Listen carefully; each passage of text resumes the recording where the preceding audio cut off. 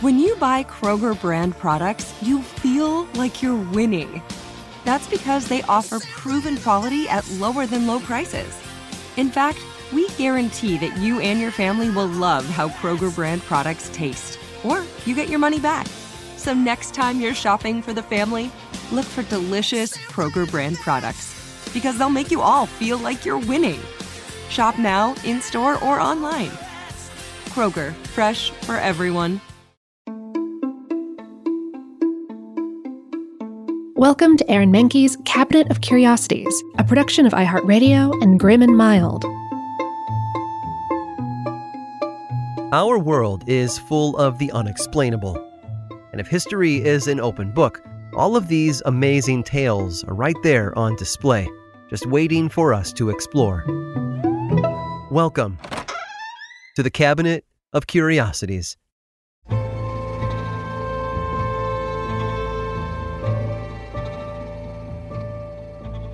Aviation history is populated with tales of success. There was the Wright brothers' fabled first flight, to Charles Lindbergh's solo trip across the Atlantic. Every triumph pushed the limits of what we thought was possible. Lindbergh may have been the first to complete a transatlantic flight on his own, but there were others who had attempted it before him. Two pilots, John Alcock of England and Arthur Brown of Scotland, managed to fly their Vickers Vimy bomber from Canada to Ireland in 1919. For some, though, that distance wasn't far enough. That same year, a New York hotel owner named Raymond Orte came up with a contest. He offered $25,000 to anyone who could fly nonstop from New York City to Paris within the next 5 years. Well, the 5 years came and went without a winner, although many did try. François Colly from France certainly did, though it hadn't gone as planned. Colly had been a pilot during World War I, and with his buddy Paul Tarascon, the two set out to win the Orte Prize. The only difference was that they were going to fly from Paris to New York instead. Unfortunately, they hit some serious turbulence along the way. Colly's plane went up in flames, burning Tarascon and putting him on the sidelines. So Colly gave his pilot role to a young ace named Charles Nagesser. Nagesser was going to make the trip by himself, but decided to use Colly as his navigator at the request of plane designer Pierre Levasseur. Colly and Nagesser collaborated with Levasseur's team on a new aircraft, the Levasseur BL-8 biplane. It featured a wooden fuselage to allow it to land and float on water. Its unique cockpit was open on top and wide enough for both men to sit next to each other. The plane's 3 fuel tanks were large enough to carry just over 1,000 gallons of gasoline in total, plenty for the trip they had planned. By April of 1927, the PL-8 was ready for testing. Nagesser performed several short flights around France, reaching altitudes as high as 16,000 feet. Everything seemed in fine order, and after several weeks, it was time for the two men to set their world record. On the morning of May 8th of 1927, Colly and Nagesser strapped into their bright white BL-8 biplane, nicknamed L'Oiseau Blanc, or the White Bird, all gassed up and ready to go. As it turned out, that amount of fuel combined with their body weight made for one pretty heavy aircraft, so they ditched the undercarriage and, after a few bumps, took off for the U.S.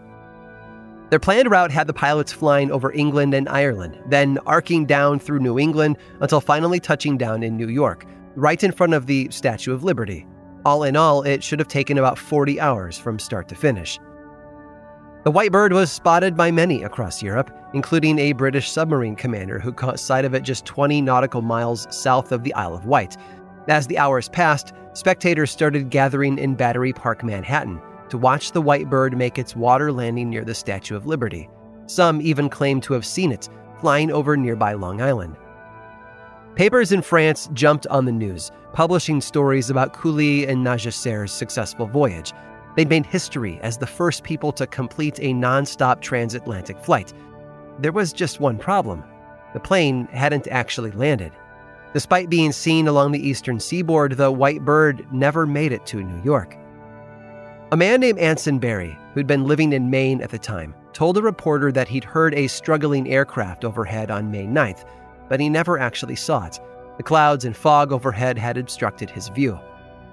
One theory was that a passing squall had taken down the plane, while others thought Nagesser and Colly had landed in Canada and were now living amongst the native population. Over the years, investigators and enthusiasts tried locating the crash site. Some even found plane wreckage, though none of it was explicitly tied to the White Bird. Had the two men succeeded, they would have completed the first true transatlantic flight from Paris to New York, and their victory would have discouraged another aviator from trying the same thing. U.S. male pilot Charles Lindbergh was going to abandon his shot at the Orte Prize after hearing about Cooley and Nagesser. But 12 days after they took off from France, Lindbergh departed from New York in the Spirit of St. Louis. He landed in Paris after a 33-and-a-half-hour flight. The White Bird, nor its pilots, were never found. It's been called the Everest of aviation mysteries, one that no one has been able to summit in the 94 years since it happened.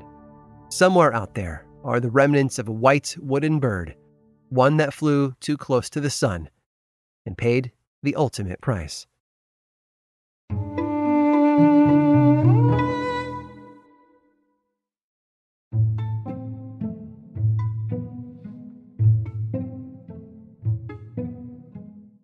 The Chinese philosopher Lao Tzu once said, "Nothing is softer or more flexible than water, yet nothing can resist it." And he wasn't wrong. When a hurricane strikes, it's not the wind we have to worry about so much as the storm surge. Rising water levels can result in massive flooding and devastation.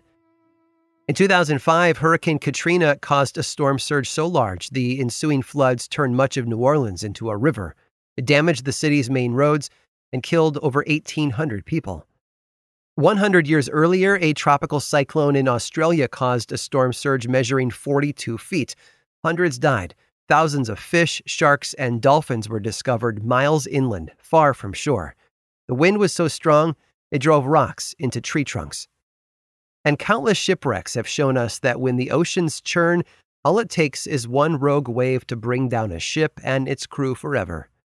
Water nurtures. It gives life. It quenches our thirst. And yet it also has the power to destroy, much like it did in Bhopal, India in 2019. Bhopal is a city located in the state of Madhya Pradesh, about 14-hour drive north of Mumbai. It's been the birthplace of politicians, authors, athletes, and movie stars. It was also the site of a major industrial disaster in 1984, when a gas leak at a pesticide plant killed thousands of people. But Bhopal has turned itself around since then.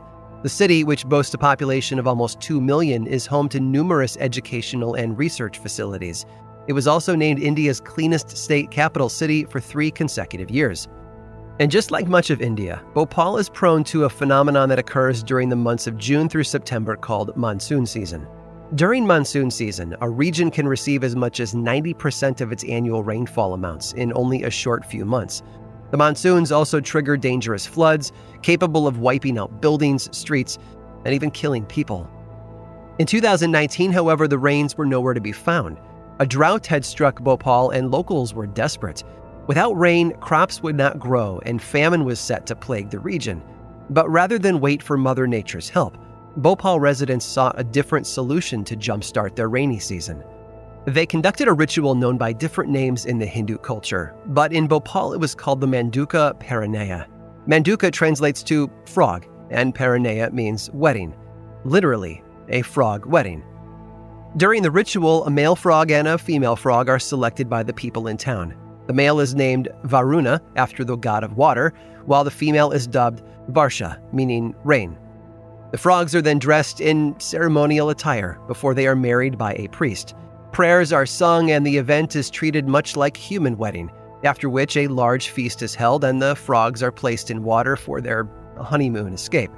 The hope is that the union of the two amphibians will please Indra, the Hindu god of rain, and will end the drought. So on July 19th, 2 frogs from Bhopal entered into holy matrimony as a way to stave off an impending famine, and it worked almost immediately. Bhopal accumulated nearly 67 inches of rain in September alone, right after the wedding. Their previous record had been set in 2006, when rainfall amounted to a total of 66 inches. Now, unfortunately, the frog wedding worked a little too well. Waters filled the streets, cars were brought to a standstill, homes and businesses were flooded. It seemed as though there was no end in sight to the damage, and more rain was coming.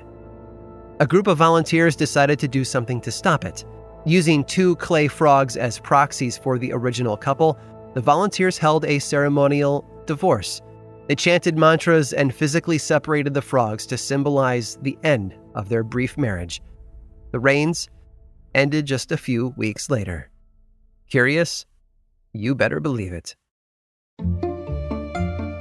I hope you've enjoyed today's guided tour of the Cabinet of Curiosities. Subscribe for free on Apple Podcasts or learn more about the show by visiting curiositiespodcast.com. This show was created by me, Aaron Mahnke, in partnership with How Stuff Works. I make another award-winning show called Lore, which is a podcast, book series, and television show, and you can learn all about it over at theworldoflore.com. And until next time, stay curious.